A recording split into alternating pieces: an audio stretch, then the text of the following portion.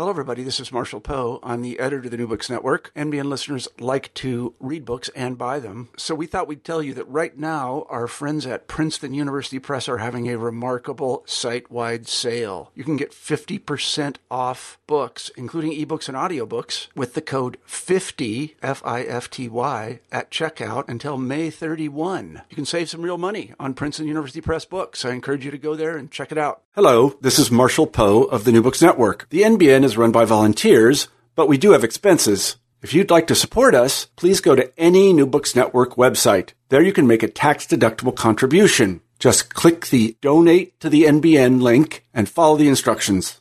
Alternatively, you can click the Amazon link before you make your Amazon purchases. Since the NBN is a member of the Amazon Affiliates program, Amazon pays us a small fee for referrals. Whether you can help us out or not, thanks for listening, and I hope you enjoy the following interview.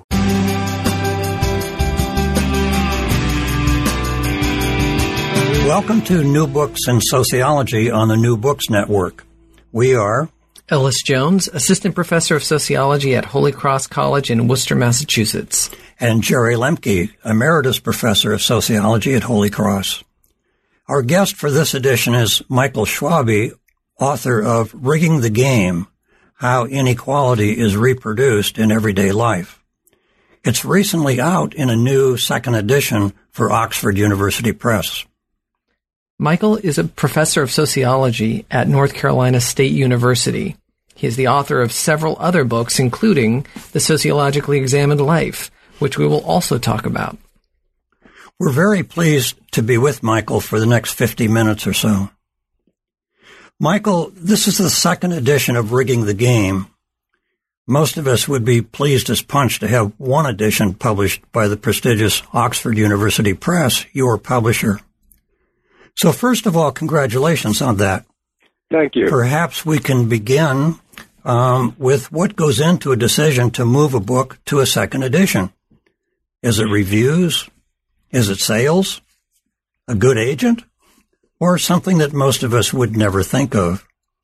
Can you take us behind the curtain, so to speak, for a look at how a sociological work like Rigging the Game gets the visibility that it has? Well, let me answer the question about the second edition. It's probably three things.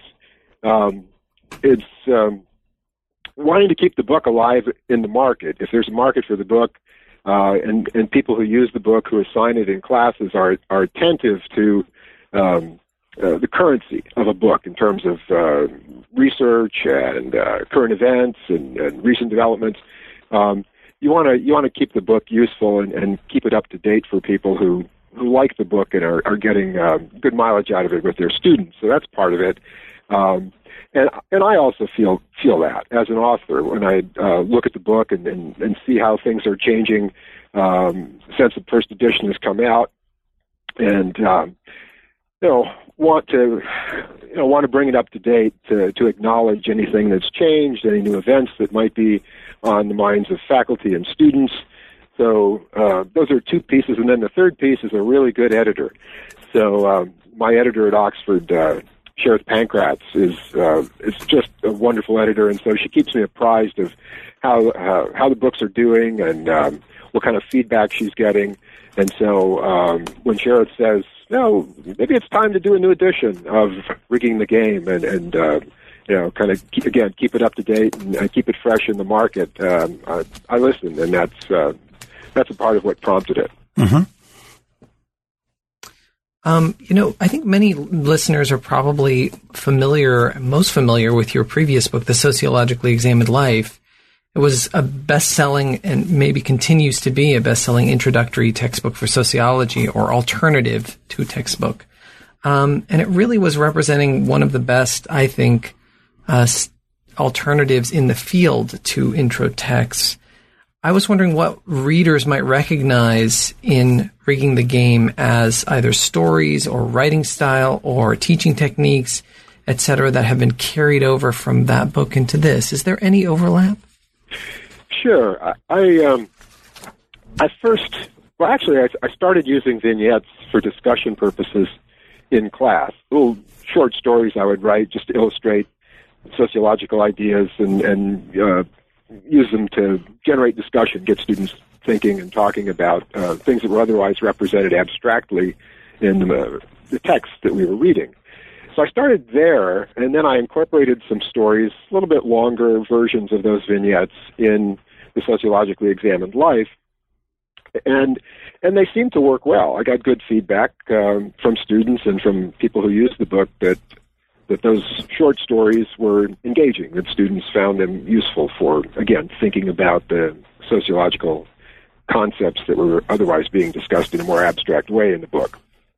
So when it came time to write Rigging the Game, I thought, well, this seems to work well as a teaching technique and as a way to get ideas across. So I decided to incorporate some longer stories. So there are two stories in Rigging the Game. One is kind of a fable about how inequality gets produced through one set of historical circumstances that tend to recede from memory, that kind of disappear over subsequent generations, but have lasting and enormously consequential effects. There's another one, another story in the book that shows parallels between different kinds of criminal activity at a local level and an international level to try to get students thinking about how power and exploitation can operate very similarly in ways that we might otherwise think of as very different. And then there's a third fictional piece in Rigging the Game.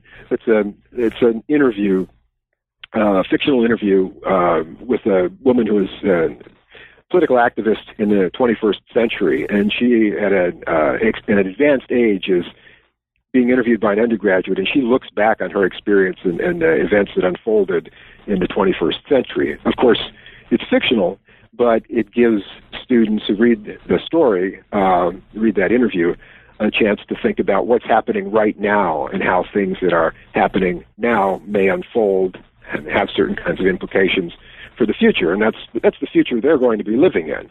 So, again, I've gotten good feedback from people on that it draws students in, gets them thinking about, again, future implications, helps them extrapolate from what they're seeing going on now and think about, well, why does sociology matter? What can it help us see now that's going to make a difference in the future? So I wrote those pieces, the three fictional pieces that are amidst other analytic chapters, again, to try to make some of the concepts more memorable, to draw students in, to generate discussion. And as I say, based on feedback, they've been fairly effective. Yesterday I saw the movie The Big Short, and while I was watching the movie, I was also thinking about your book. I don't know that they use the expression rigging the game, but that certainly is what the movie is about. Do you ever use films like that in your classes? Would you think about using? Have you seen the film? I guess that would be one question.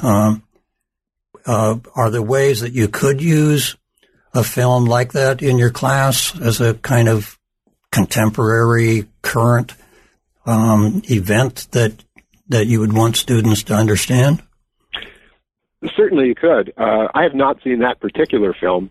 There are very good fictional representations of factual matters. I tend in my classes to use nonfiction films, just to kind of make that boundary clear. Otherwise, I fear sometimes students will tend to think that something's being made up. I want to show them, when I show a film, I want them to appreciate its documentary qualities, and then we can analyze those for their factual accuracy. Sure. Whereas if you're showing a fictional film, it might be really good things illustrated, but it just leaves too much room for skeptics among students to dismiss it. I have some worry about that. Sure. I've shown films. I teach corporate power in America. It's another course I teach. I've used the film Inside Job about the shenanigans and criminal activity that lay behind the financial meltdown in 2008. Mm-hmm. I taught that course this fall, and I used the film Merchants of Doubt as a nice complement to the book. We read the book Merchants of Doubt. So So I do use films, and I think they're, again, they have the virtue of making things come alive for students, making things memorable, generating discussion. But I also think students have to be prepared. So in each case, they're reading material that complements the film, supplements their information. But otherwise, I think it's a great idea to use visual materials and help students get their minds around what we're trying to teach in any way possible. It's interesting. I teach a course on consumer and corporate social responsibility, and I've done something similar with the book and the movie, The Corporation, the documentary, and the book itself. I actually used that book. Oh, yeah? In my corporate power class. And there's a case where I know there's a film, but the film overlaps so much with the book that when I have students read the book, I don't think it would be a good use of our time to then also show the film. So, one makes these kinds of judgments as an instructor. Right, yeah. So before we leave the subject of the sociological examined life, I was just wondering if that book in particular opened up a number of doors for you in your own publication career, and if it still does. I just when I think Michael Schwalbe, I think of the sociologically examined life, and I wonder if that has led you down a particular path that you may not have expected. Actually, that's an interesting question. I was working on an entirely different research project when I started the sociologically examined life. And what I came to realize in the course of doing that project was that it was going to be a long-term project, and it ended up becoming years before it culminated in a book. And so in between, I thought, well, what do I want to do with my writing time? And I had been thinking for years about a book about how to think sociologically. And it occurred to me that maybe that's what I should be doing during that period. It was a field project. I was writing field notes. I was in the field, and so I spent a lot of writing time just writing notes. But then I used my other writing time to start working on the sociologically examined life.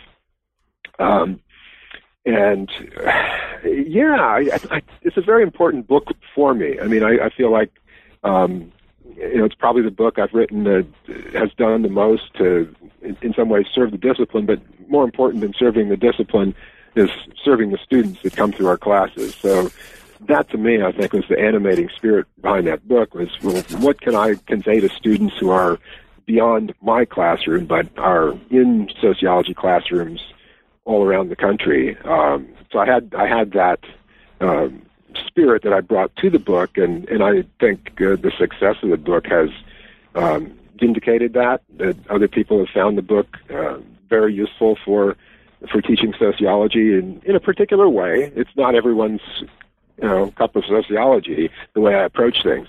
But there are a lot of people who like the book, and I've gotten wonderful feedback over the years from students. As far as opening other doors, I think it probably did lead me to think, maybe I should do a book about the reproduction of inequality, because that's what I write about otherwise as a scholar. That's what I study. It's what I teach about. And if I had not done the sociologically examined life, and if the book hadn't found the audience it did, I might not have done Rigging the Game. I'm also thinking, now there will be a new edition of the sociologically examined life. It's the fourth edition is the most recent edition, and that was published by McGraw-Hill, and it's still available. But I'm going to do a fifth edition now with Oxford. So, and that'll probably be out next year. Publication schedule is still a little up in the air. I started working on it, so I'll be updating some things, adding a couple chapters, and hopefully help the book reach a wider audience. It's actually maybe a new generation of younger teachers of sociology out there who might not even know the book exists, and my hope is that we can expand the reach of the book, expand the conversation to include more of those younger instructors.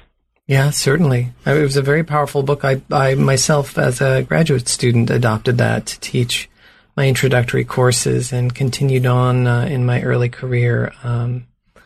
It's just a wonderful, wonderful book.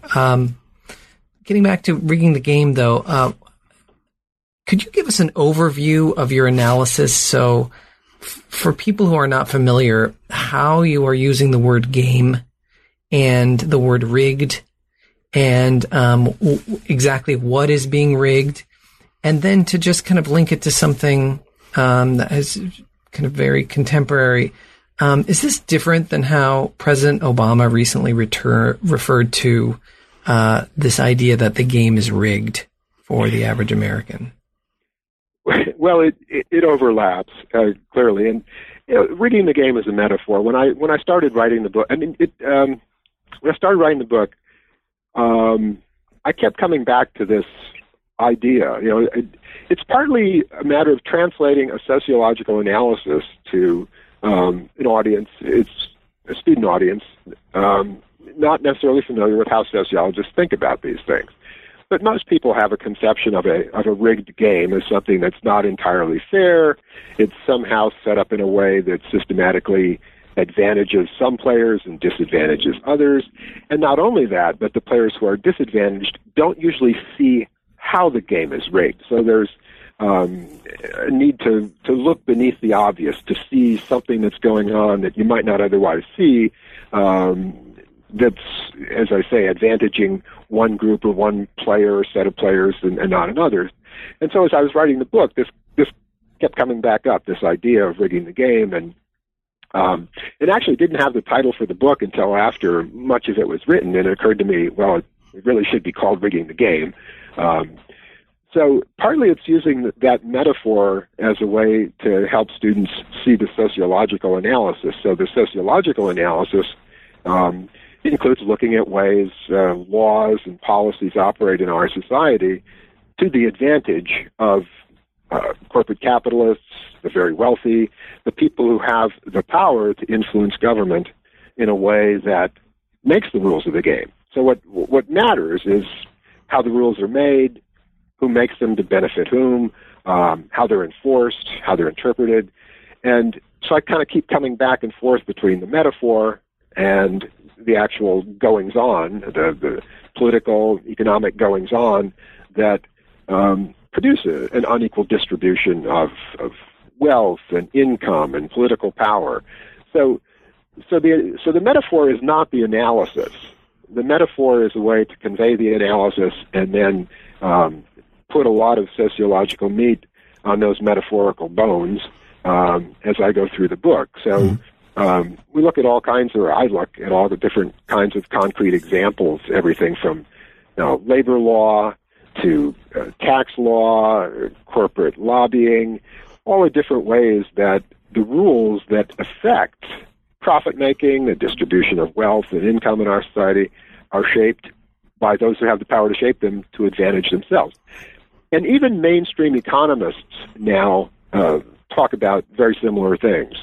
Mainstream, people like Robert Reich, Stiglitz, Paul Krugman, look at how policies are made and have been made in recent decades to enormously benefit, to disproportionately benefit the very wealthy. So they use a more technical language that economists like to use. They talk about rent seeking and rigging the game is sometimes that comes into political discourse. So Elizabeth Warren used this term. Are you in touch with any of those political people or their staffs? In some way that accounts for how the term rigging has really gotten into the political discourse? I'm not, but these things travel through mysterious channels. So the phrase appears in one place and other people pick it up, it resonates.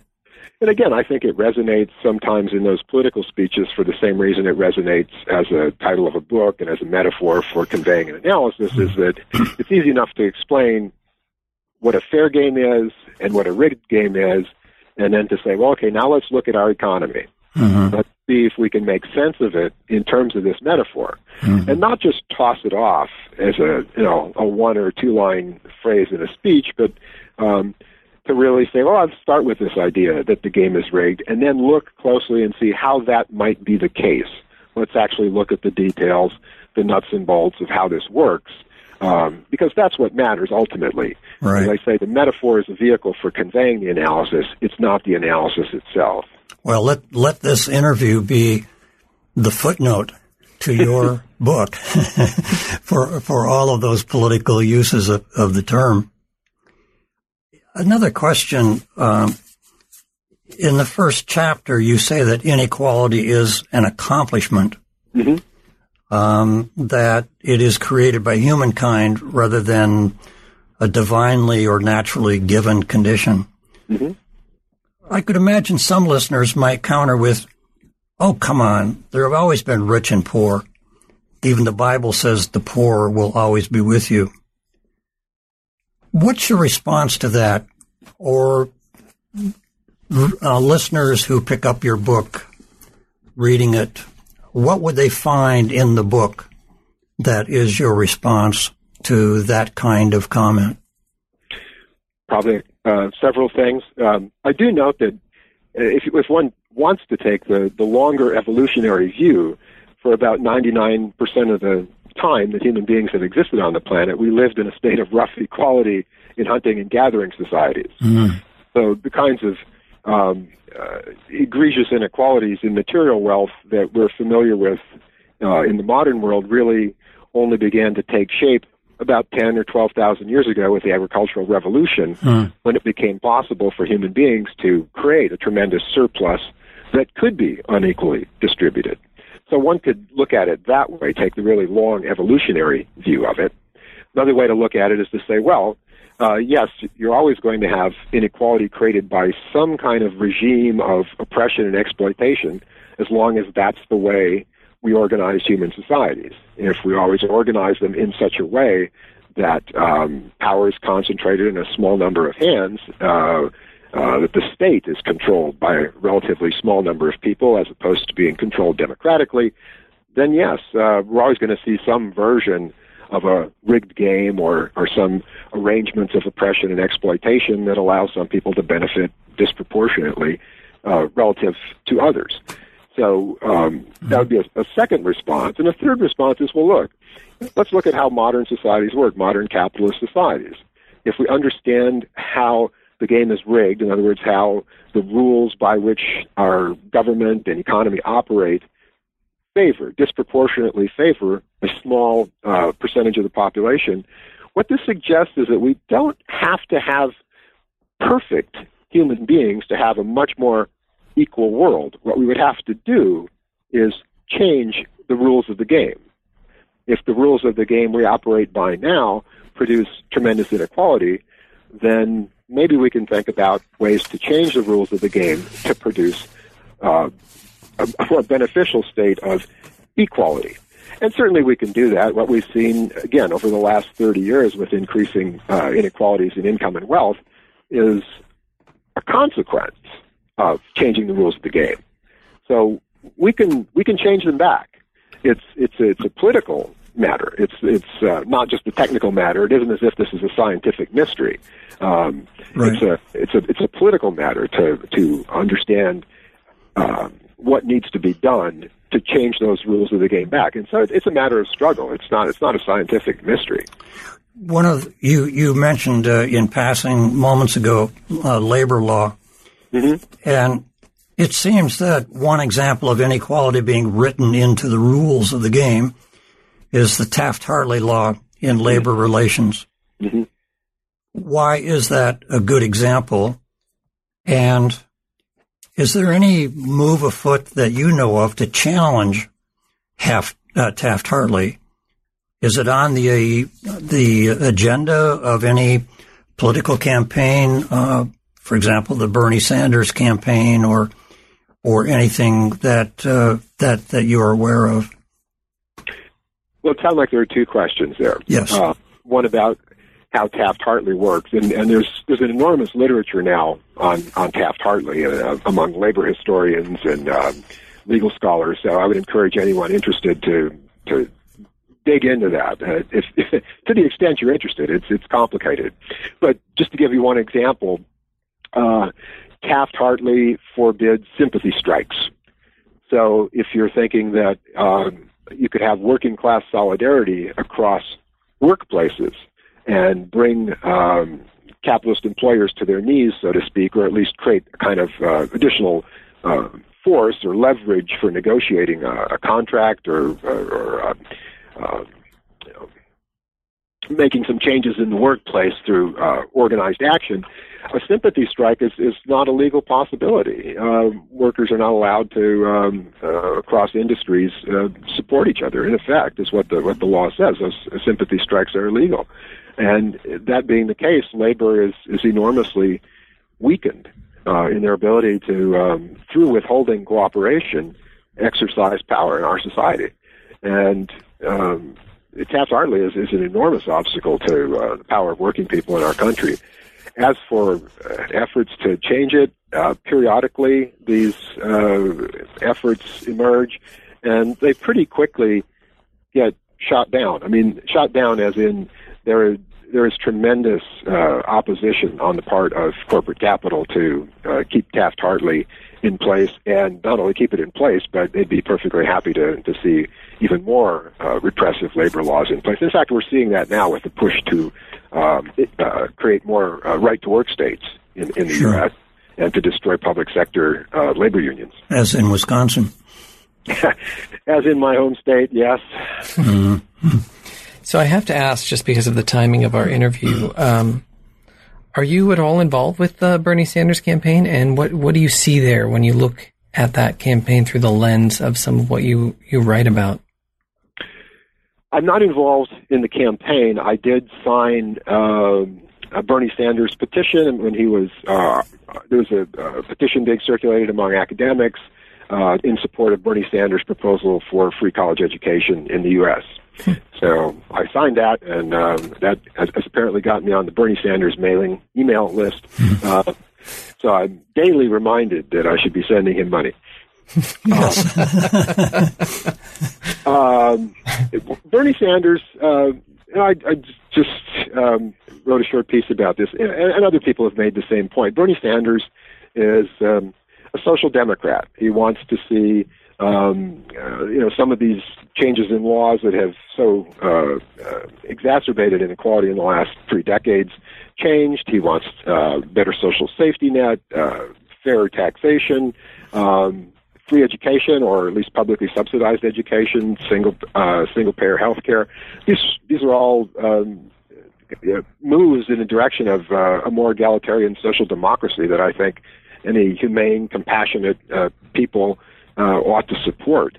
And so, as far as we can go at this moment, I would say, by all means, if Bernie Sanders is on the ballot in North Carolina when the time comes, I'll vote for him. But he's operating within a capitalist framework. So you asked earlier about that use of the phrase "rigging the game" in more popular or centrist political discourse. Well, what I'm talking about in rigging the game is, I think, a little more fundamental. I'm talking about how capitalism fundamentally works, and then also on top of that, how it's worked in concrete terms in recent decades. So when Obama or Elizabeth Warren or Bernie Sanders uses the phrase "rigging the game," he's not really talking about recreating the game from the ground up. He's talking about tweaks, and I would support those tweaks. I think those are what we need right now. But in the long run, I would argue that if we don't look at who controls the game and who controls the resources necessary to rig the game, it's just going to get re-rigged again, even if we tweak a little bit around the edges. So another part of the educational purpose of rigging the game is to get people to see a little bit deeper than some of the analyses that we get from mainstream political candidates, even ones as good as Bernie Sanders. It's interesting. Along those lines, the Sanders campaign has popularized this notion, although I've heard it in the Clinton campaign, and it's been around for some time. But in the second chapter, you discuss corporate personhood. Mm-hmm. And I'm wondering if you can just briefly explain to people who are unfamiliar with the term what is troubling about this phenomenon. And as a follow-up, now that we've you've mentioned tweaks and maybe fundamental reforms, do you have any suggestions for resources or organizations that you think are actually doing the essential work that needs to be done to lay the foundation for, more long-term reform in this area of corporate personhood? Mm-hmm. Yeah. Well, for people who don't know what corporate personhood refers to, it's just a kind of general term used to refer to the granting of political and civic rights to corporations, basically the same rights that we enjoy as individual human beings. So under our Constitution, we have a whole host of rights written explicitly into the Bill of Rights. So freedom of speech, freedom of assembly, freedom of religion, equal protection under the law, due process. We can go down the whole list, and there's no doubt that as individuals we enjoy these rights. Should a corporation, a legal fiction, an entity created on paper to facilitate the making of money, enjoy those same rights? Should a corporation have rights to free speech? Should it have the same rights to privacy as individuals? That's the question. And courts, through a whole series of cases that have unfolded since the late 19th century and all the way up to the present day, have more and more embraced this idea of corporate personhood. In other words, granting the same rights to corporations as to individuals. And that's how we end up with decisions like Citizens United that treats corporate spending as an expression of free speech equivalent to the free speech of individuals. So the move to change that is a move to challenge the at least aspects of the legal framework that we have right now that allows corporations or corporations and representatives of corporate entities to spend money as if money is speech and influence our political process in a manner that's supposed to be equivalent to an individual, but is enormously amplified and represents a tremendously selfish interest in profit making. So there's opposition to this. There are movements afoot. The one that I'm most aware of would be Move to Amend. You can look this one up online, and this is a movement to try to get a constitutional amendment created that would basically preclude corporate personhood, preclude the granting of political and civic rights to corporations in the way that they have those rights now under a whole set of legal decisions over the years. So Move to Amend is the organization.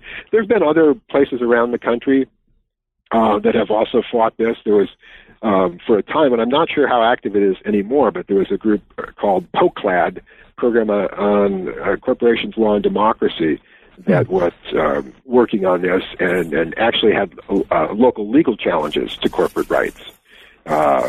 So different parts of the country, there have been smaller versions of this, but Move to Amend is national, and they're pressing on, and I think it would be a great idea. It's the whole idea of corporate personhood, I think, is an abomination. Also, in Chapter 2, you explain that inequality is institutionalized, and I'm wondering if you can flesh that out for listeners, and if you might be able to draw a parallel, for example, with when the Black Lives Matter movement talks about racism as structural. Is this a reasonable illustration of what you were talking about along the lines of inequality being institutionalized? It's part of it. the larger idea behind saying inequality is institutionalized is that what I'm really saying there is that the reproduction of inequality is institutionalized, meaning that the ways that our organizations, or if you want to say institutions, say government, the way they're organized and routinely operate reproduces inequality. In other words, I'm trying to move people away, or students away, from the idea that inequality is all about individual characteristics and what individuals do, to see that it's a matter of how organizations and institutions routinely operate to advantage some people and disadvantage others. So just like we were talking a minute ago, if the law is written in such a way as to grant personhood rights to corporations, that's an institutionalization, a codification of part of a legal framework that allows people in corporations to act in a certain way that will have the consequence of generating inequality. So again, I'm trying to lead people to see how the way our organizations and institutions routinely operate creates inequality and reproduces it. In the case of Black Lives Matter, what you might do at that level of analysis is to say, well, let's look at, say, local police departments and look at who's in those police departments, what are the routine hiring processes that occur such that we get certain people or forms of interaction in these departments. How do we end up with almost exclusively white police departments policing areas that are predominantly African American or Latino and Latina? How does this happen? Well, we would have to do is look at how these organizations and institutions routinely operate. It's not just about individuals thinking this way or thinking that way, being prejudiced or discriminatory. We need to look at how the organizations and institutions routinely operate to produce a situation where we get again and again this kind of violence that we've been seeing for a long time, but it's just become more publicly noticeable in recent years.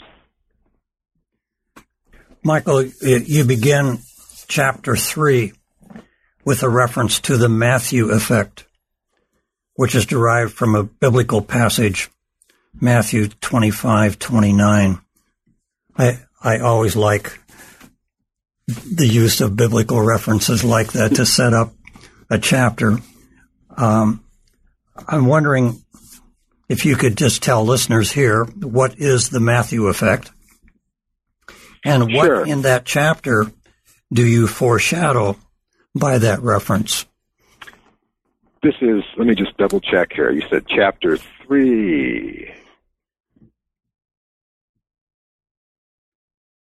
Do you need to be reminded what Matthew 25:29? No. That I've got. Because we did change the second edition. We did, there's some chapter numbering, so I had to make sure I'm talking about the right chapter. So this is, yes, actually this is, okay, so the Matthew effect, as you said, it's coming out of the Gospel of Matthew that says, "For unto everyone that hath shall be given, and he shall have an abundance." And I believe the next line is to the effect, then he that hath not shall have less. Basically, it's a line that Robert Merton used back in 1968 to talk about how scientists in prestigious universities get extra benefits by virtue of their association with prestigious universities. They get more attention, they get more grant funding, more resources for their work, and so on and so forth. And he was making a point about how science operates, and in subsequent years, people have used that idea to capture or to refer to the phenomenon of advantages tending to accumulate. So if you're in some way privileged or advantaged, it's often possible to parlay those advantages into even more advantages. So do you think that in some cases people use Matthew 25 in order to justify inequality? Do you hear that? Do you read that in popular culture, in popular discourse? Maybe. There's probably no part of the Bible or any other sacred text that hasn't been used to justify something horrendous or something that seems perverse in light of what might have been the original intent. I don't hear that, but I'm sure someone could make that case. They might say, well, this is just how things are. So the poor shall always be with us, et cetera, et cetera. See, you can find this stuff in the Bible, so why would one get all that worked up about it today? It's just part of the human condition, nothing you can do about it. But, of course, Merton is a sociologist who's making a point about how, again, institutions operate. So if you have some institutions or organizations within the institution of higher education that concentrate resources and have gathered tremendous prestige over the years, you're going to see this phenomenon of people who are professors in those institutions being privileged in these very obvious ways, but then subsequently enjoying a whole set of consequent benefits because of that. It's a sociological point about how privilege works or how inequality works, and it has a tendency to reinforce itself. So that's what I would say. I would say, well, again, we can take the poetic rendering of this, the metaphorical rendering, like reading the game, or the poetic rendering here out of the Gospel of Matthew, and say, well, all right, so what does that look like in the real world? As sociologists, let's look and see how that actually occurs, and what the consequences are. So that's my usual response, is just to say, well, we have these figures of speech that eloquently or poetically, vividly capture important ideas, but all right, then we have to take some further steps to see what that looks like in the real world. And is that, I'm wondering if that's then an example of what you write about in your chapter entitled Arresting the Imagination. Are imaginations for a better world and how to create a better world arrested because people use biblical passages like the Matthew effect in order to justify things the way they are, and so the Matthew effect or other popular biblical expressions are part of the process of arresting the imagination. Is that a way that we can think about arresting the imagination?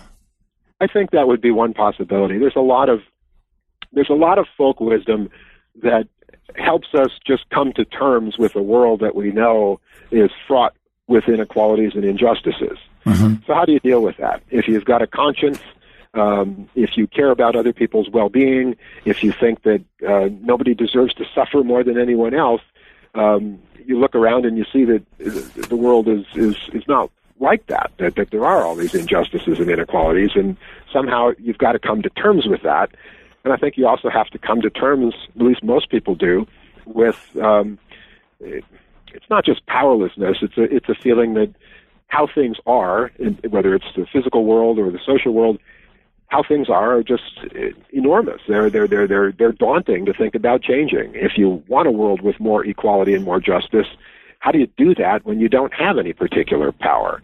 Mm-hmm. And I think in the face of that, these little bits of folk wisdom, whether they come from holy texts or any other source, just kind of help us deal with that tension that we feel when we desire, on the one hand, a more just and equal world, and we look and see that that's not the world we live in, and we feel like, wow, what can we do? How can we possibly change this? So we need some way to reconcile that, and I think that's what these bits of folk wisdom do. Well, one of the things that you point out in that chapter is that high school and college curricula offer little exposure to alternative arrangements, mm-hmm. Particularly for the way work is arranged. Mm-hmm. We don't see examples, for example, of co-ops that could be alternatives to the way things are. And students get little exposure to something like labor history. Mm-hmm. And you say this has not changed over your many years of teaching. And I'm wondering what your thoughts are on why things have not changed and what can be done to change school curricula at that level, particularly, say, in public schools, high schools. That does seem to be a rather daunting problem. And I'm wondering do you have examples that you can point to of where there have been some successful efforts to change curriculum? Well, actually, it's funny. Probably within the same year that the right-wing Republican takeover in Wisconsin occurred, if I'm not mistaken, one of the state accrediting agencies recommended, I don't think this was a requirement, recommended that the curriculum somewhere in K through 12, probably high school in Wisconsin, include labor history. And I actually wrote a piece here in North Carolina, an op-ed, praising this development in Wisconsin for exactly the reasons that I touch on in Rigging the Game, that this is an important part of understanding how our society got to be what it is today. It's understanding labor struggles in U.S. history. Well, only months later, we saw things turn around in a most distressing way in Wisconsin. So I guess one could say that there are ups and downs. It's a class struggle, really, if you think about it.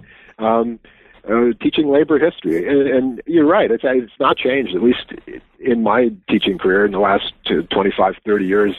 When I've asked that question, if anyone in my classes has ever been required to take a U.S. labor history course, I get nobody. Right. So there's a whole set of understandings about how social change occurs that are left out.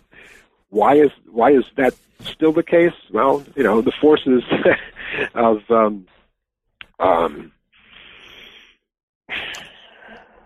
the forces that the forces. The forces.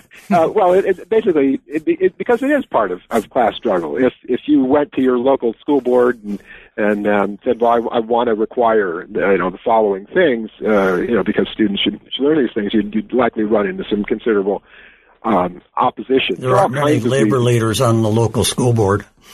Yeah, it's a big question why these things haven't changed. There have been, local struggles to make some of these changes. People write books like Rigging the Game and the Sociologically Examined Life, and I'm going to start work at some point on the third one in the trilogy, which I'm wanting to call Making a Difference, which is going to be about social change. That's my goal. But we do find these pockets. That's, I think, part of what drew me to academia in the first place is that there are possibilities for critical thought. It might not be what gets institutionalized, considering, as I say, the political and economic forces arrayed against this kind of change. And we're talking about changes that threaten those political and economic interests. So it's very hard to institutionalize education that's going to put capitalism into question in any fundamental way. So you can teach about inequality in a lot of places. There's a lot of inequality, and let's talk about it as sociologists. It's when you start digging deeper and saying, well, what are the basic structures, the basic ways our society is organized to continually generate inequalities in income, wealth, and political power, that it starts to get a little dicey in the sense that you're much more likely to provoke resistance when you're talking about root causes as opposed to superficial or surface manifestations. Certainly. So, yeah, it actually segues nicely into my next question, which is concerns a few years back. Michael Burawoy helped to popularize the term public sociology. And I was wondering if you consider yourself a public sociologist or a public intellectual.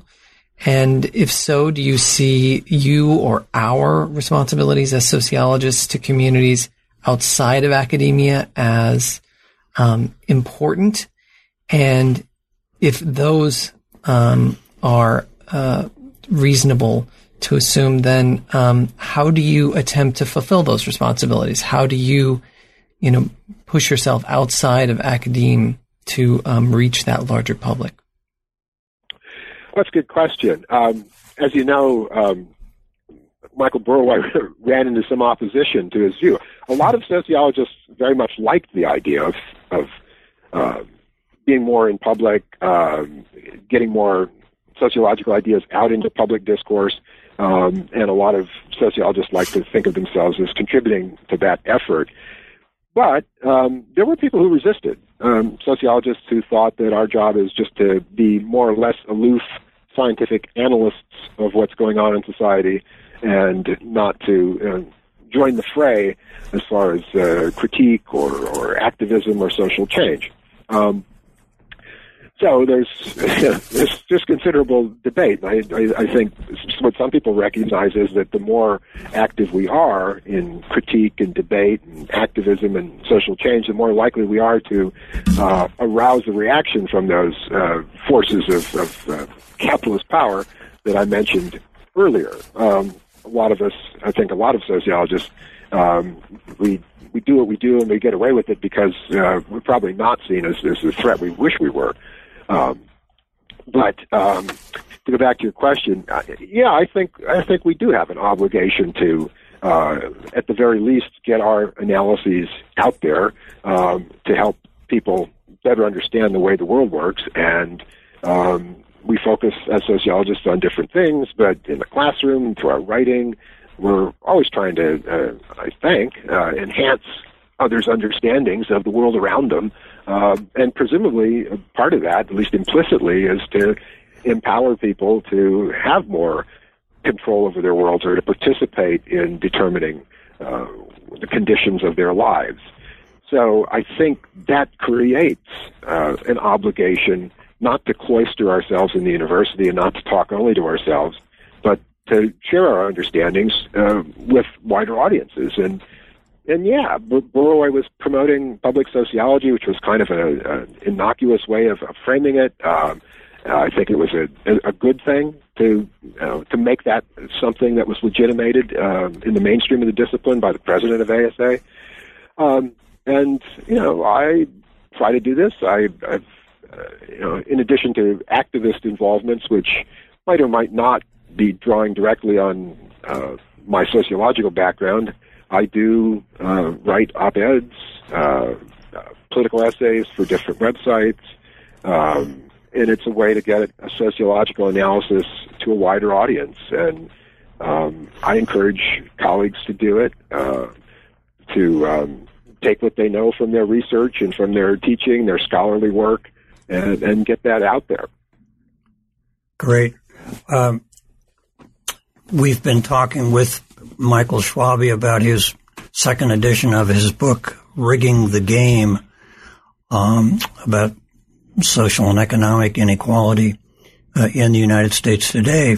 And Michael, we want to thank you for the time that you've taken with us, and again congratulate you on the success of the second edition of your book. And also say, I think in behalf of both of us, that we're just very grateful for your work as a public sociologist and public intellectual, and we think that you've had just a tremendous impact on students and other professionals in this area. So I want to thank you again. Thanks for your time. Thank you for having me on the show. You're welcome. Our pleasure.